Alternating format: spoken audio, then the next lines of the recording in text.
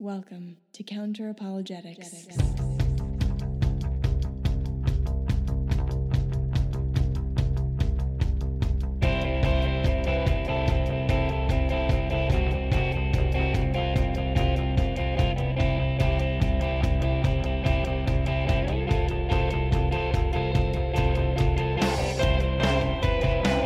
Welcome to Counter Apologetics. I'm your host, Emerson Green, and today we'll be discussing moral luck and free will skepticism.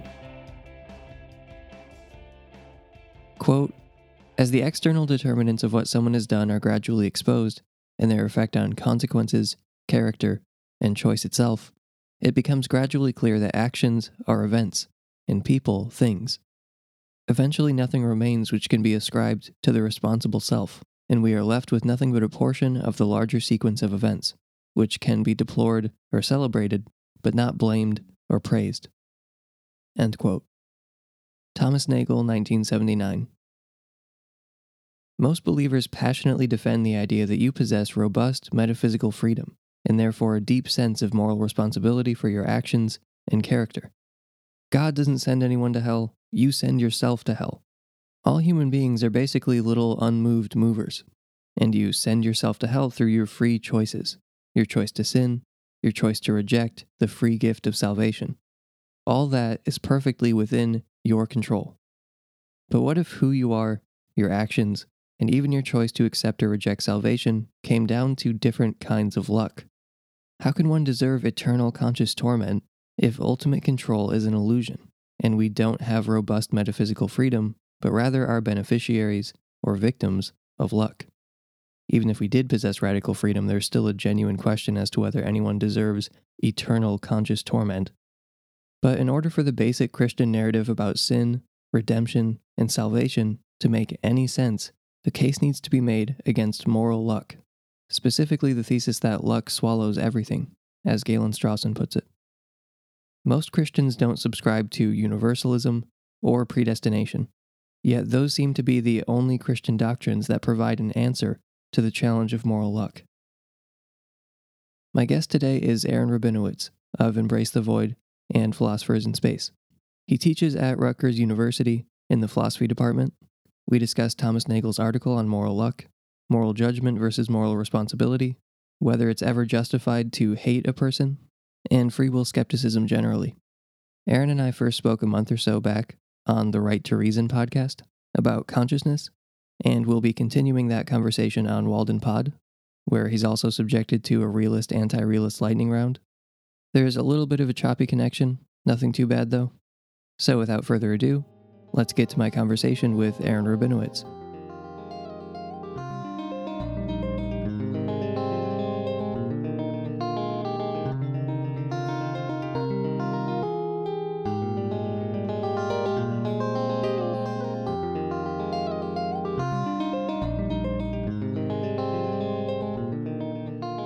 Okay, so I'm going to start with a quote from Bernard Williams. When I first introduced the expression moral luck, I expected to suggest an oxymoron. End quote. So why would anyone think the term moral luck is an oxymoron?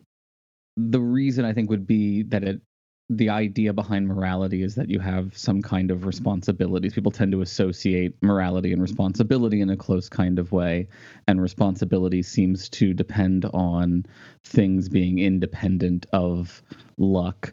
And if there is no such thing that's independent of luck, then you seem to sort of have this problem arise where nothing is under our control, and therefore there is no such thing as moral responsibility. So it seems paradoxical to say that one could be morally responsible for luck, but that seems to be the situation we are trapped in.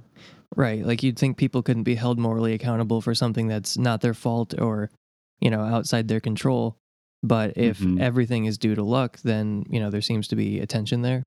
Yeah, this is what Nagel calls the control condition. He says that for you to be morally responsible, you have to have control, which I think is a much better way to parse this question than like choice, because it's very hard to make sense of what we mean by saying someone could have done otherwise, given that all they did is what they did.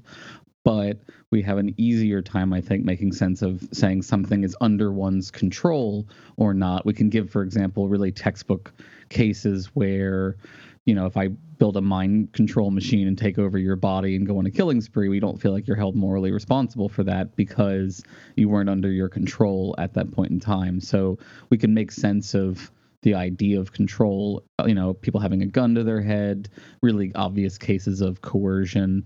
And then the scary part is once you implement that fairly plausible principle with basic understandings of psychology and modern science, you quickly sort of lose any grip on anything that actually meets that control condition. Yeah, like sometimes people will bring up tumors and how if you have a brain tumor that kind of makes you behave in a way that you've never behaved before, and then you remove the tumor and then you stop behaving that way, which there are tons of cases of that happening. Well, maybe not tons, Yeah, but there's some famous one of the ones. scariest ones, right? The guy who became a pedophile when he had a brain tumor, and when they took it out, the pedophilic urges went away. But like this is the problem, and this is why Nagel's paper on moral luck starts with a quote from Kant, where Kant's trying to kind of deny that luck actually can have a role in moral considerations, is because Kant is deeply afraid of the idea that once you let luck in the door at all, it sort of undermines everything. And that's why Kant focuses on the goodwill as being the thing that is free of luck, not, in this case, the luck of consequences. But I think the Nagel paper makes a good point that when you take into account constitutive luck, the kind of luck that determines what kind of character you develop, you realize that the goodwill itself is clearly a construct built out of luck, just like everything else. So yeah, I like that thing you said at the beginning about the control principle being something, a way to circumnavigate the whole could you have done otherwise road, which is a road I never want to go down.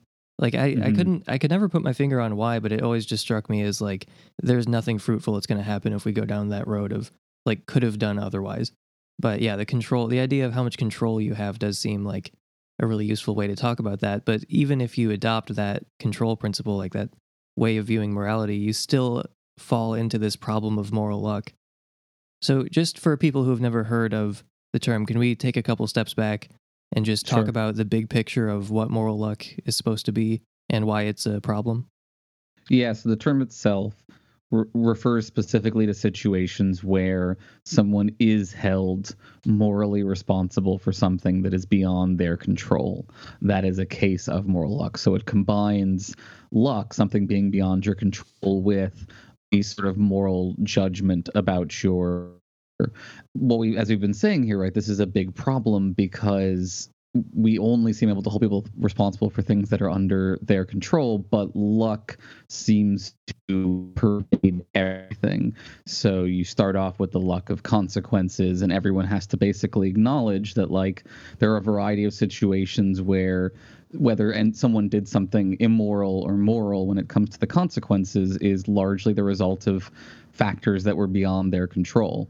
And then sort of from there, you move to also luck of circumstances, that like if you happen to have the really bad luck of being put in, being born in 1930s Germany, you face very, very different moral problems and challenges than someone being born in a variety of other places in the universe. So how do you account for those?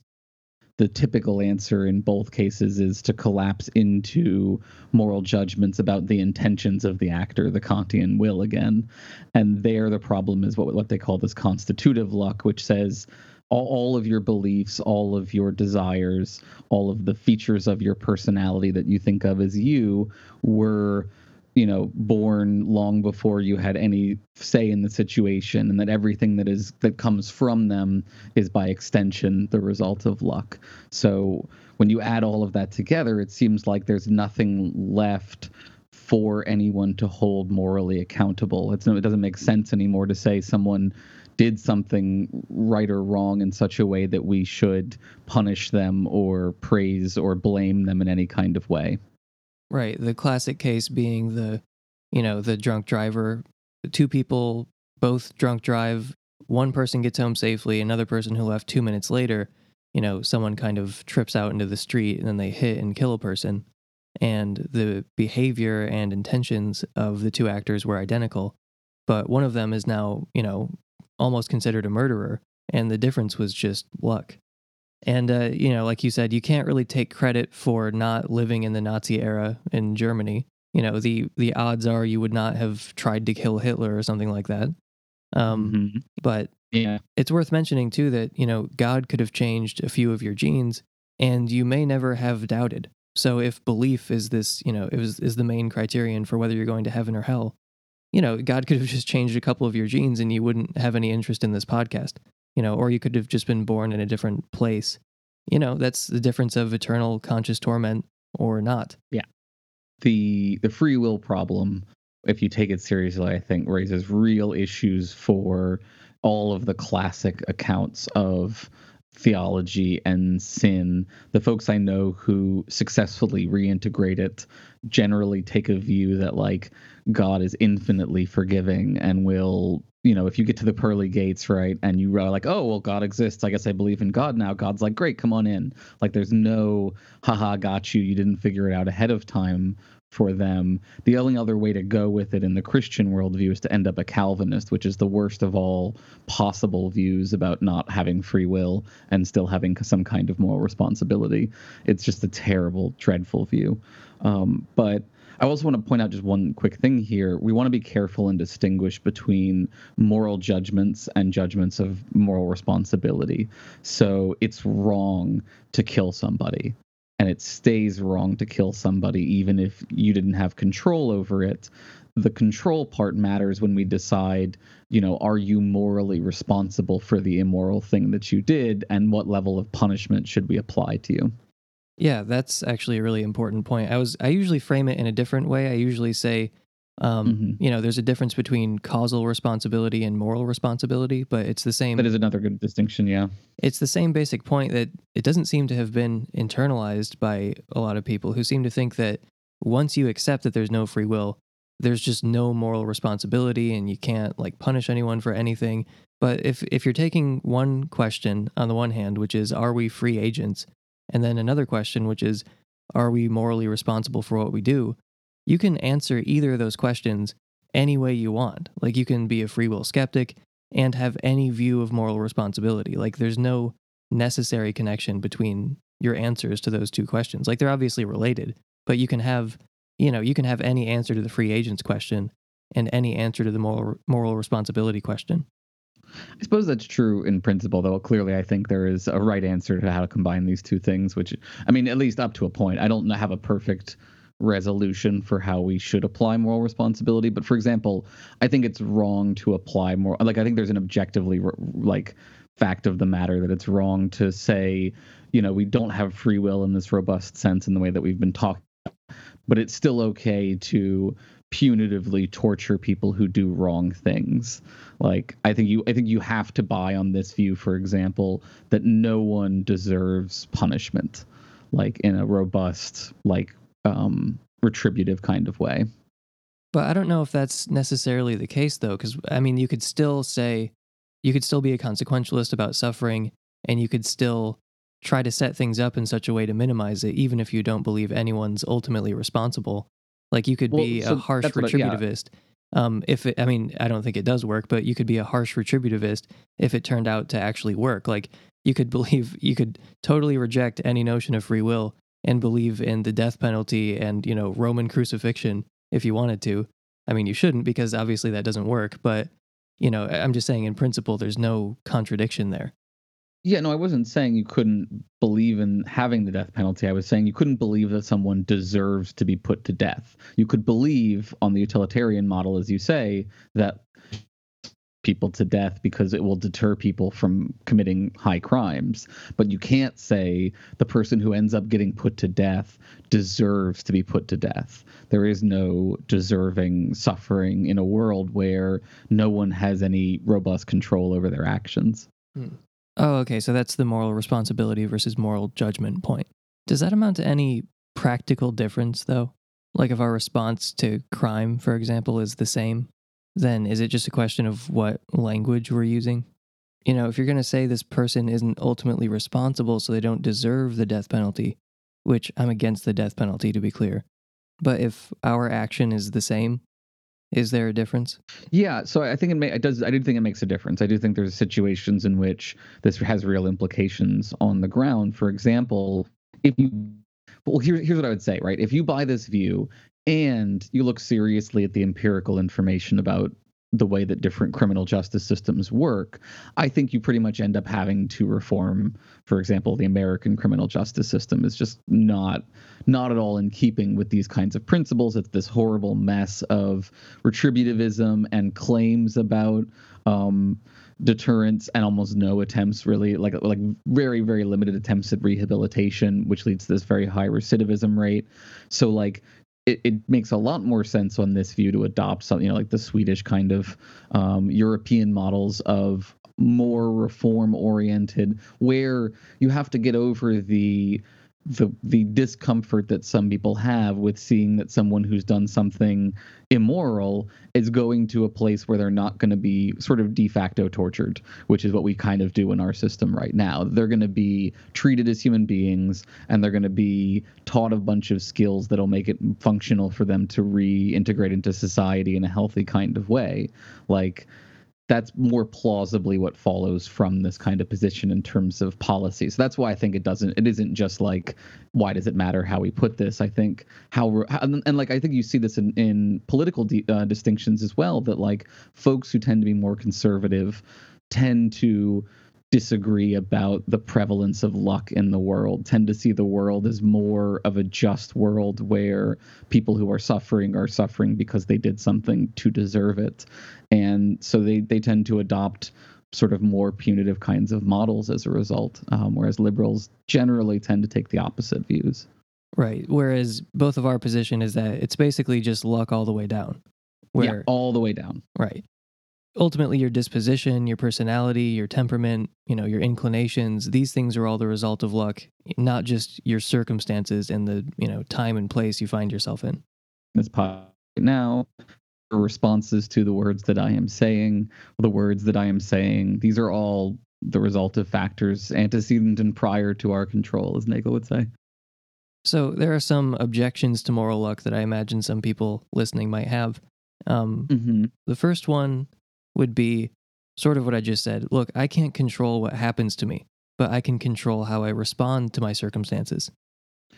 So I think this is where your distinction that you brought up earlier is very valuable, the causal distinction, where I'm not denying causal efficacy, right? I can intercede and stop one person from hurting another person. I have that capacity. It's a separate question of whether I chose to have that capacity and whether I had control over that particular choice, and whether I should therefore receive praise if I successfully save the person versus blame if I don't, or if I refuse or freeze or whatever happens. I think that many of us can, and therefore should try to help people and do better things. We should just do so with the continual recognition that we are lucky enough to be able to do so, and that people who aren't able to, even people who are deeply immoral, are there as a result of bad luck. And so I seek to try to engender compassion and humility when I try to approach moral judgments, while at the same time holding fast to saying, no, that was wrong, and we should stop people from doing that again. I mean, my own response to I can't control what happens to me, but I can control how I respond. I mean, you can respond however you want to your circumstances, but you can't take responsibility for having those wants in the first place. Like, you have these inclinations, and you can't ultimately take responsibility for having the inclinations that you have, and then, the intensity of those inclinations. So, people will admit, hopefully, that they can't control the circumstances of their life, like what time and place they were born in. They'll admit that part is luck. But then they'll try to, maintain this kind of area of control where it's like, I can control how I respond to my circumstances. And it's like, that's not really wrong. You can respond however you want in your circumstances, but you can't control how you want to respond to your circumstances. part of what gets really fundamentally spooky about this view for a lot of people, and that makes them legitimately press these objections because they're anxious, is that this really is an attack on the idea of the you in all of the sentences that you just said. That like there is this thing that is a separate, independent, free self that we all acknowledge as existing in a deterministic kind of world for the most part. Like the vast majority of people, acknowledge that there are forces beyond our control outside of the self. But a lot of people hold on to this idea that there's this little realm within the self that is free from those kinds of forces. And what the moral luck argument sort of drives home is that realm doesn't exist. It shrinks into non-existence when you're honest about this. And that's very existentially unnerving for a lot of people because they want the praise and they want to be able to blame others, and they want to, sometimes they even want to be blamed themselves when they do the wrong thing. And I'm sympathetic to that on a practical level. I just think that you can get through the existential crisis to the other side and acknowledge that there isn't free will, there is that luck drives everything, and still, like you said, still go about helping people. And another thing that I want to add here actually is we can help by acknowledging that we are susceptible to systems and by changing the systems. So a big thing that goes along with the resistance to the moral luck view is the idea that there is this strongly independent self. And so if someone does something wrong, it's not because they were coerced into that environment or something like that. It's because they're just bad people, full stop, and they should be put away. And what we now know through modern, social science is that there are really obvious sort of causal factors out external to the individual that are driving things like crime in a lot of cases, and that if you alleviate those causal factors, you can alleviate things like crime. So it gives us a way of redirecting our energy from condemnation towards the individual to the productive restructuring of systems. Yeah, and that's definitely missing from a lot of analyses of social problems that I've seen, where they seem to think that it does ultimately come down to you're just a bad person. There's no one making you do these things. But I guess I would still want to push back though, where do you really think there's no moral responsibility, like there's no praise or blame in a robust sense on if you accept that it's luck all the way down? In a robust sense, no. I really have to say no. And I think that there are still times where it's useful to praise people and useful to hold people responsible for their actions. I have a much easier time with praising people because there's not a cost, it feels like to me, to positively reinforcing good behavior. Using negative reinforcement to me, I think, is the harder question on this view. And I think to justify it, I think what we have to say is that negative reinforcement is an evil, in a sense, is a bad thing, and that it can only be justified when there is clear evidence that it produces a great deal of good, and that good needs to be distributed in as equitable a way as possible, including to the people who are suffering suffering through the negative repercussions of their actions. See, I was always kind of confused by that view because I never thought that praise and blame were really on the line if I accept that it's luck all the way down. Like when I first read the Nagel essay however long ago, I was like, I can still praise or blame people. I can still say, no, you are a bad person, even if I accept that they're just unlucky. Yeah, they're unlucky. That's why they're a bad person, but they're still a bad person. I mean, their intentions are malevolent and the consequences of their actions are bad.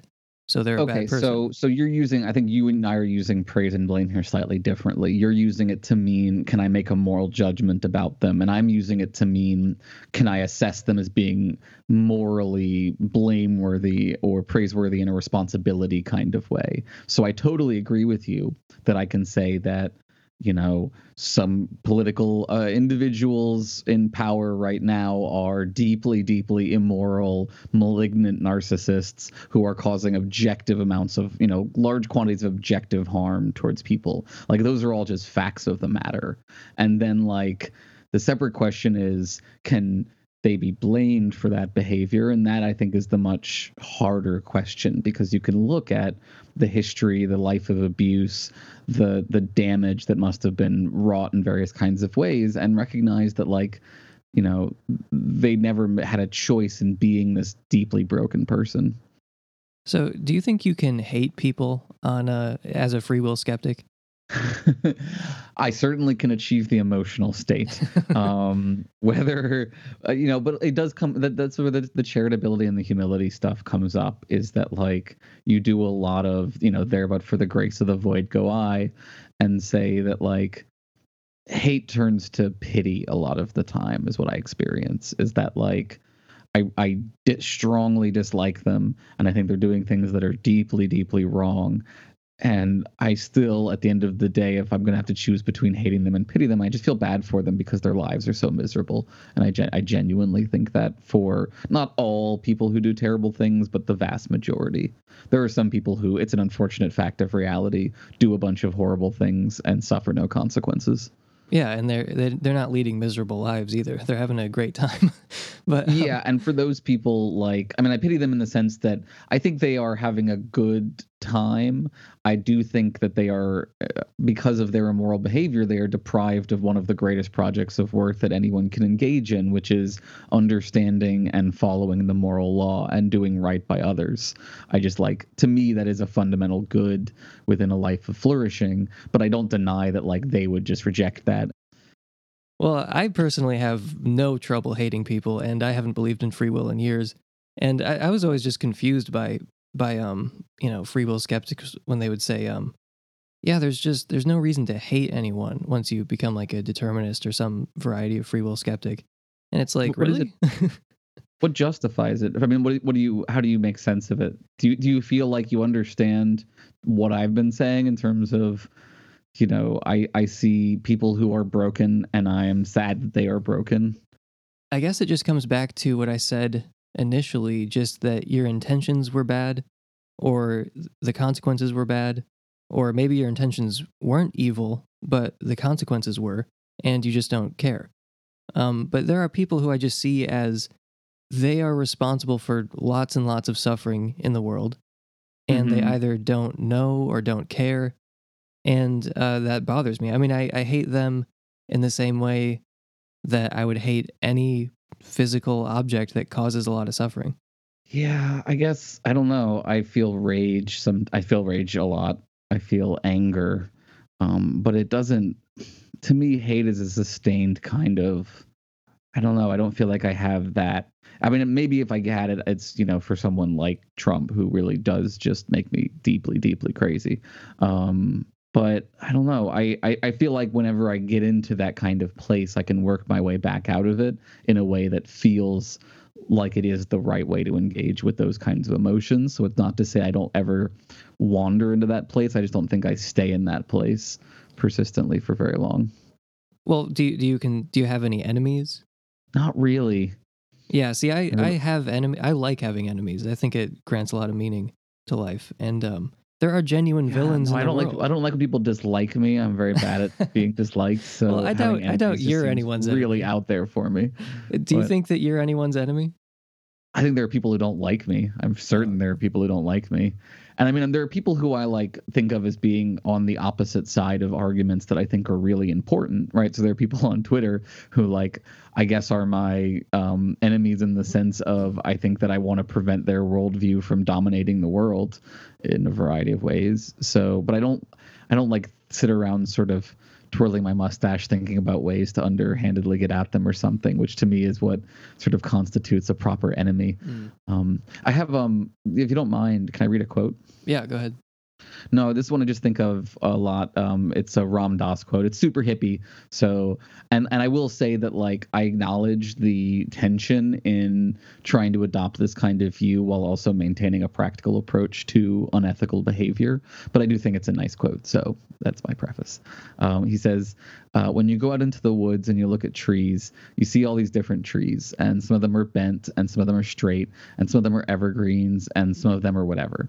And you look at the tree and you allow it.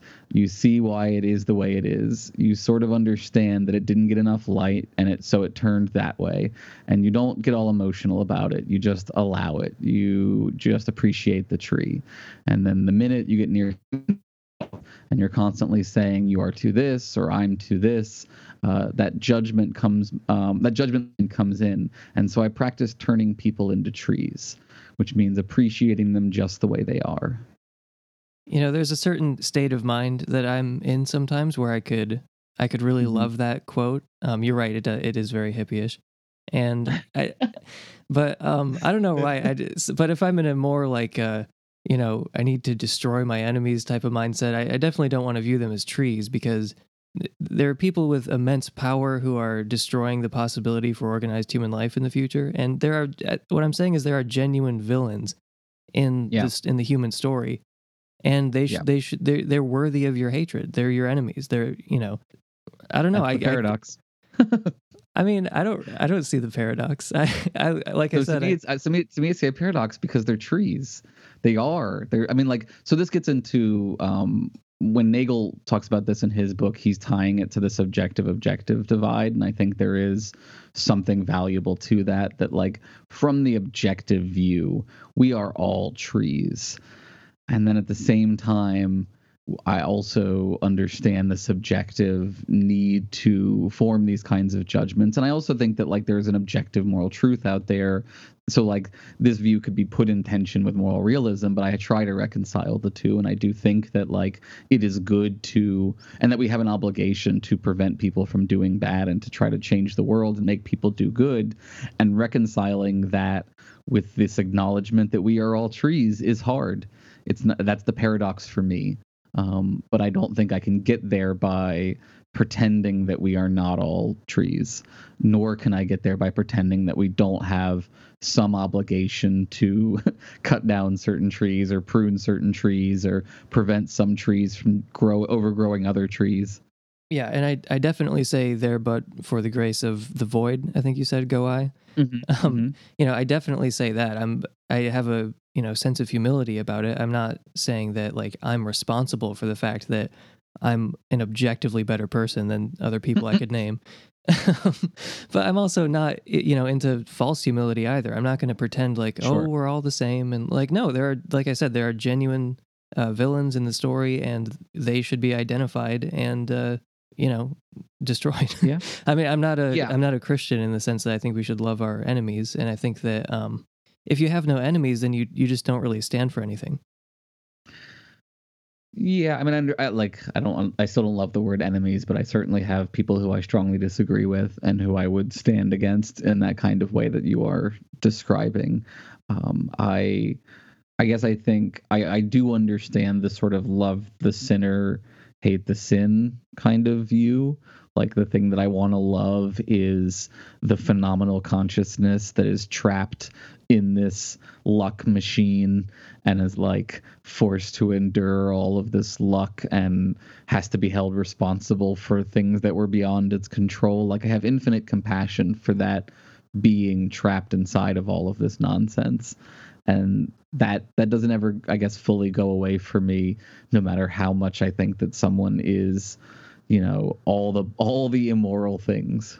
Right. It really just depends what mood you catch me in. I mean, like sometimes I'm like how I'm sounding now, and other times I sound like the hippie guy talking about how we're all trees. It really just depends on the day. And I think that's realistic because I don't think there's a resolution to this problem. I think this is a kind of like the hard problem of consciousness. I'm a bit of a Mysterian about this. I think that this is true, and it's sort of our jobs to wrestle with it for our whole lives and do the best we can. But the best we can is unlikely to come up with a theoretical solution to this problem that is satisfying on all fronts. So let me bring it back to moral luck. Nagel identifies 4 different types of luck. I think you could collapse them into 3 and maybe 2, arguably. But do you have those on hand right now, the 4 different types of luck? I do. I mean, I've read this book. Do you just know them off the top of your head? Yeah, I just had to know them all. Yeah, I teach it every semester to almost all my classes too. Yeah, so it's circumstantial luck, consequential luck,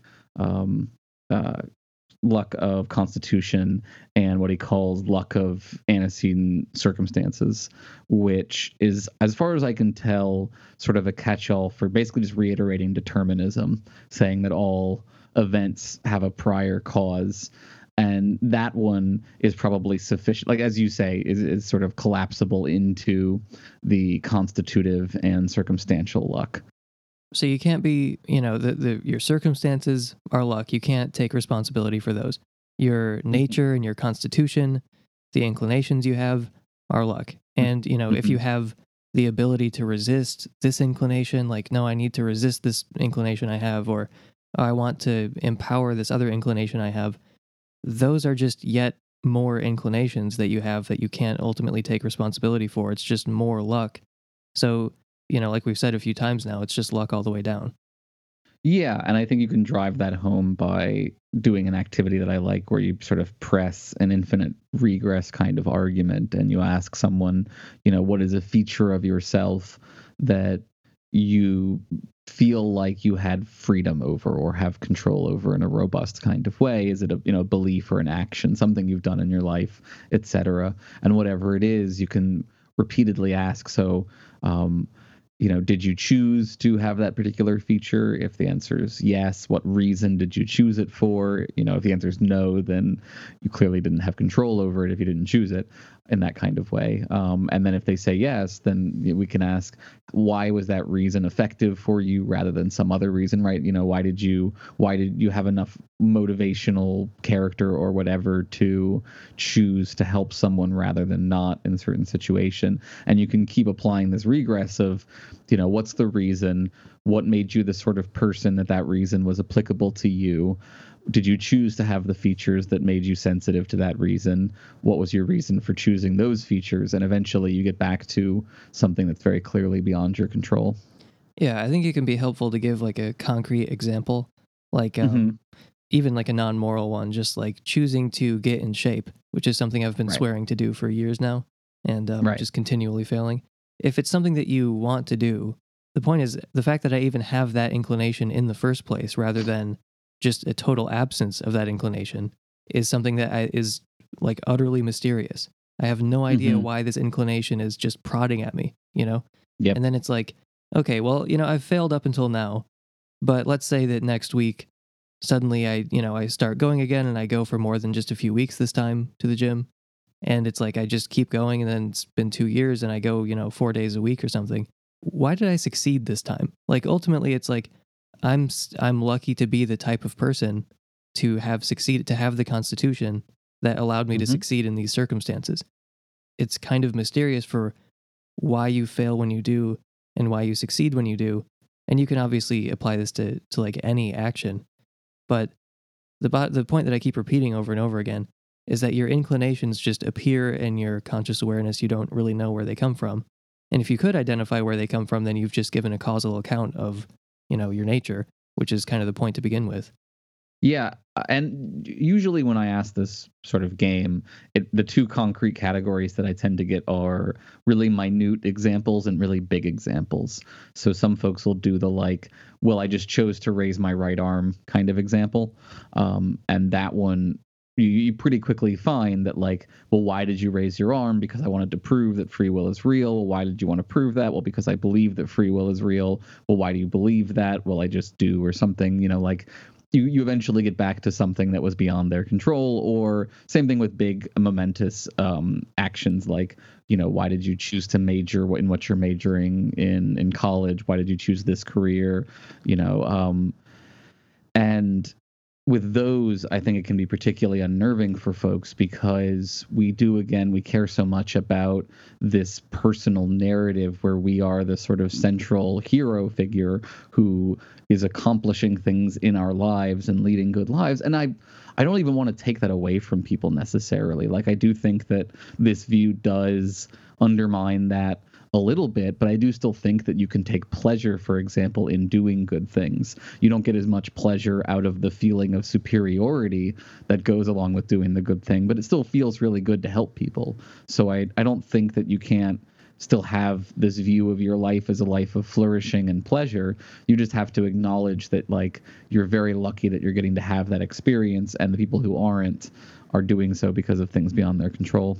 Yeah, that was the next objection I was going to bring up. I Okay, can move my sorry. left arm or it's good.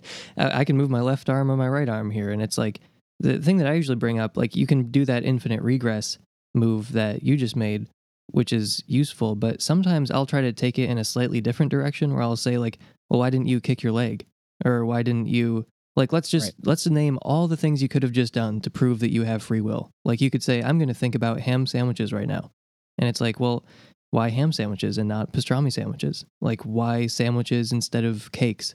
And, why food instead of cities? Or, instead of cities, why didn't you name movies or something like that? Like, there's all these things that didn't occur to you, that didn't appear in your conscious awareness, and you don't know why. It's like, it's the same, the thing that appeared in your... right-handed, Right. And if you, like I said, if you can give a causal account of why you named that thing instead of all the other things, well, then you've just proven my point about determinism. And if you can't, then it seems like you've said that what you did was arbitrary, and therefore wasn't something that was under your control. It was something that was the product of a non-conscious force of some sort, either within you or external to you. This shows up in waking life as well, where it's like, even if you get rid of determinism and have indeterminism, that doesn't seem any better, because then it's sort of random probabilities that are determining what you do, or that are causing what you do, rather than what you want is for your behavior to be determined, but you want it to be determined by you in a free and robust and independent kind of way. So if you say, I just raised my right arm just because I didn't have a reason for raising the right one versus the left one, you're acknowledging that the cause of it was something either subconscious within you or external to you, but either way, it's something that's beyond your control. Have you had any luck with pointing out to people that everything is either random or determined, and that those are the only two options? Because I've tried to use that before, and people don't seem to get it. Generally speaking, I just focus on the determinism side unless someone specifically brings up the objection of randomness, because randomness can get kind of weird to talk about. But if it does end up in that territory, then I explain why it seems to me that indeterminacy isn't any better or feels any better on a lot of the things that they actually care about, right? Because, like, if someone's pushing back, what they really want to be saying is, I get to take responsibility or something. And if what they're saying is my behaviors are the role of the cosmic dice, then I don't see how they get to take responsibility for them.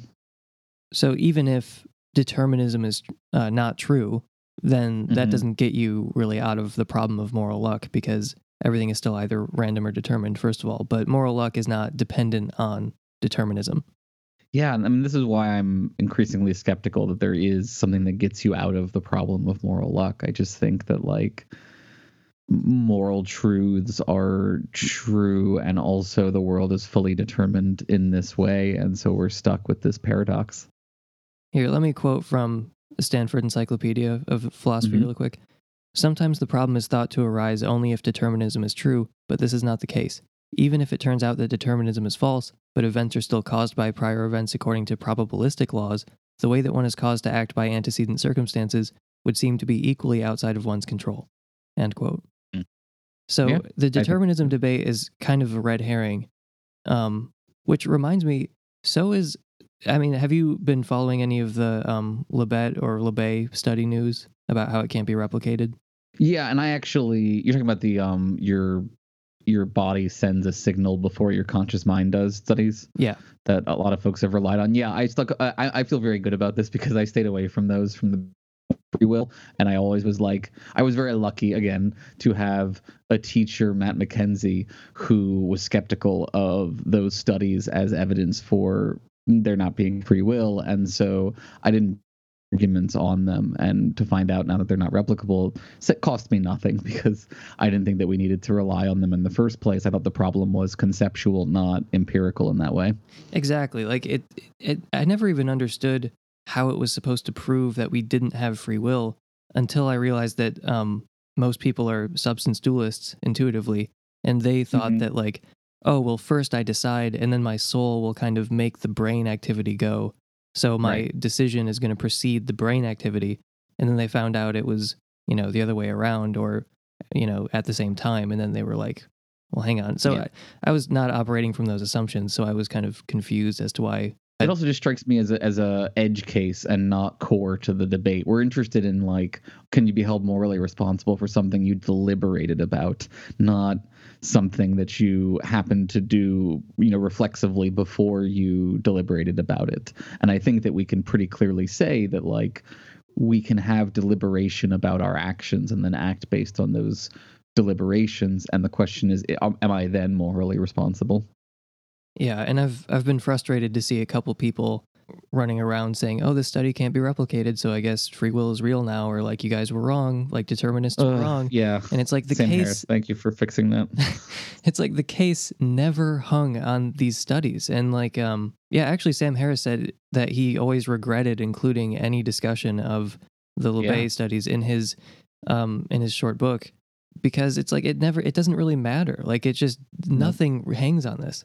And I mean, like, empirical stuff can contribute to our confidence levels about this, in the sense that, like, the tumor stuff that we talked about earlier, we can look at these examples that seem to really lay bare the absurdity of claiming that people have control in a variety of circumstances. But it's the conceptual argument, I think, that gets us from, sometimes people lack control to it's luck all the way down. Right. Since I'd like to recommend a couple further readings for people. You mentioned Thomas Nagel's paper, Moral Luck, which is very good. Mm-hmm. And Galen Strawson has an article called Luck Swallows Everything. And also a conversation with Tamler Sommers, Galen Strawson and Tamler Sommers, called You Can't Make Yourself the Way You Are. And those are, I found both of those in Galen Strawson's Things That Bother Me, which is a recent book of his. Do you have any other recommendations for readings for Moral Luck? Not generally speaking. I think the Nagel one is, I want to impress that upon people as heavily as possible, because it's only about 10 pages and it's very, I think, relatively speaking, readable for philosophy writing. And I think it most cleanly drives home the problem in a way that is that I found very deeply compelling and always will. But I do think those other suggestions are good ways to further unpack Nagel's and other people's approaches to these issues. Have you encountered any anger among your students or anyone else when you start challenging free will? I mean, playful kind of frustration that I experience with all of my ethics teaching, where my students are, frustrated that things are more complicated and harder than, and, like, understandably so. But I've never, like, had someone condemn me as a heretic for raising these kinds of concerns. Now, that being said, I generally, in my educational role, raise these as problems rather than saying this is absolutely the way things are. So, they can only complain so much that I'm presenting them with things to think about rather than indoctrinating them into a particular view. But yeah, I've not had, maybe I've had like one or two people on Twitter who think that my views about free will are part of my horrifying liberal, views about society and stuff like that, and so they get angry about it tied in with that. But not so much for my students. You haven't provided very much evidence against that in this interview so far. Which is, I haven't provided much evidence against what? That this is a part of your broader liberal worldview. Oh, I do think this absolutely leads to my broader liberal worldview. I think that my progressivism is a direct result of my views about free. I mean, like, I was already a progressive by nature, but it definitely enhanced my feelings about things like social justice in a big way. Yeah, I actually got a couple angry messages when I talked about free will for the first time. Really? Yeah, people weren't, and these were from atheists who were listening to the atheist podcast. But hang on, Galen Strawson included in the introduction to his book a letter that he got from someone who read one of his articles about free will. And hang on, I just want to quote it really quick. I just want to say that you are the biggest fucking idiot and that this is the worst, most incohesive and absurd philosophical argument I have ever read. Don't write ever again. End quote. That's pretty vicious. It's not like it's panpsychism or something. Man, panpsychism makes people angry. That It really does. It really does. For wholly different reasons. What are the reasons? I don't understand. Like at first people were just like laughing at it, and then in the last month or so it's transitioned into like anger. I think that people think that it represents sort of the worst of philosophy, sort of abstract, highly theoretical navel gazing that doesn't bear out any useful information either theoretically or in reality. Well, I think solving the hard problem is useful, but I mean, I don't personally feel that about it. I do think that it doesn't answer the questions that I want answered, as we've talked about before, but I don't think that it's like any, like if you're going to get mad at Van Inwagen for saying chairs don't exist. Like everything that happens after that is, how can you complain, right?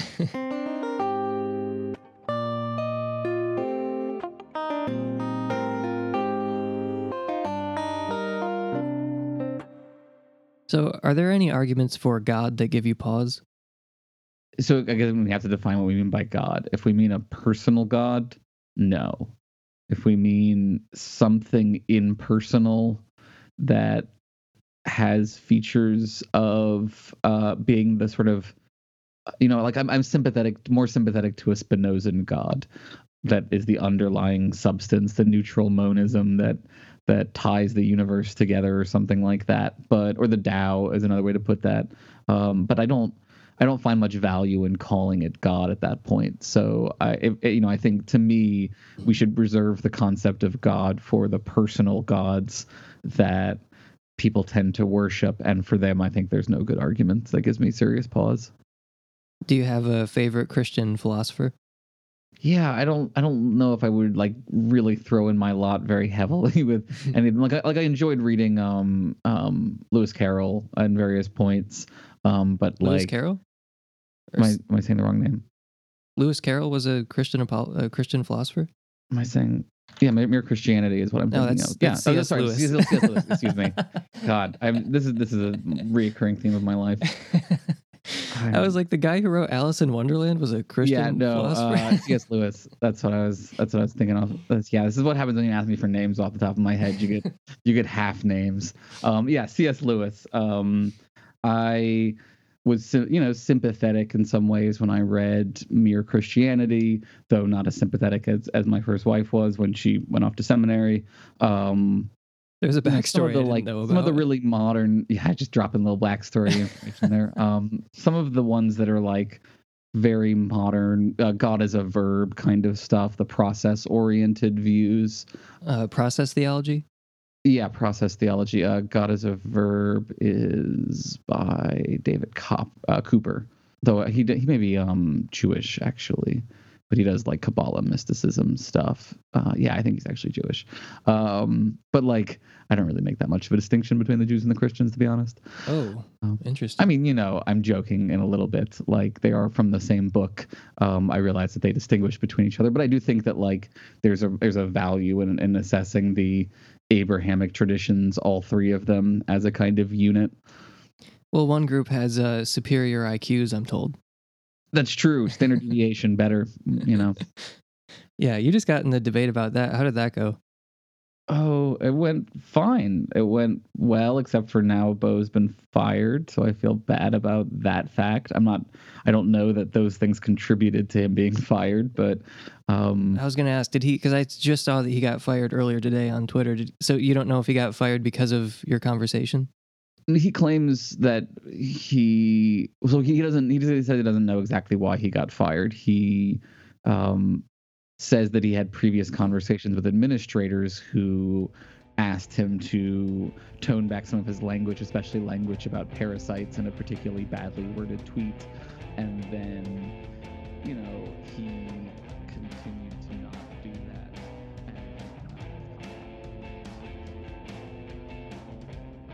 Aaron and I speak for another 15 minutes or so about the Bo Winegard firing, free speech, and the Red Scare. If you'd like the patron-only extended version of this conversation, you can subscribe over at patreon.com/counter for as little as $1 per episode. Speaking of which, I have a new patron to thank, Jeremiah Pensinger. Thank you, Jeremiah. And thank you to my Hall of Fame patrons, Jesta, Phil Stillwell, Richard Crossan, Pre-Nifty, and Rory B. Murkowski. And you can support this show on a per episode basis at patreon.com/counter, where you can get early access to every episode and access to bonus episodes. If you don't have the money to support on Patreon but you didn't want to see Grandma again anyway, you can follow our social media on Twitter and Facebook, subscribe on YouTube, leave a 5-star review, or tell your friends about the podcast.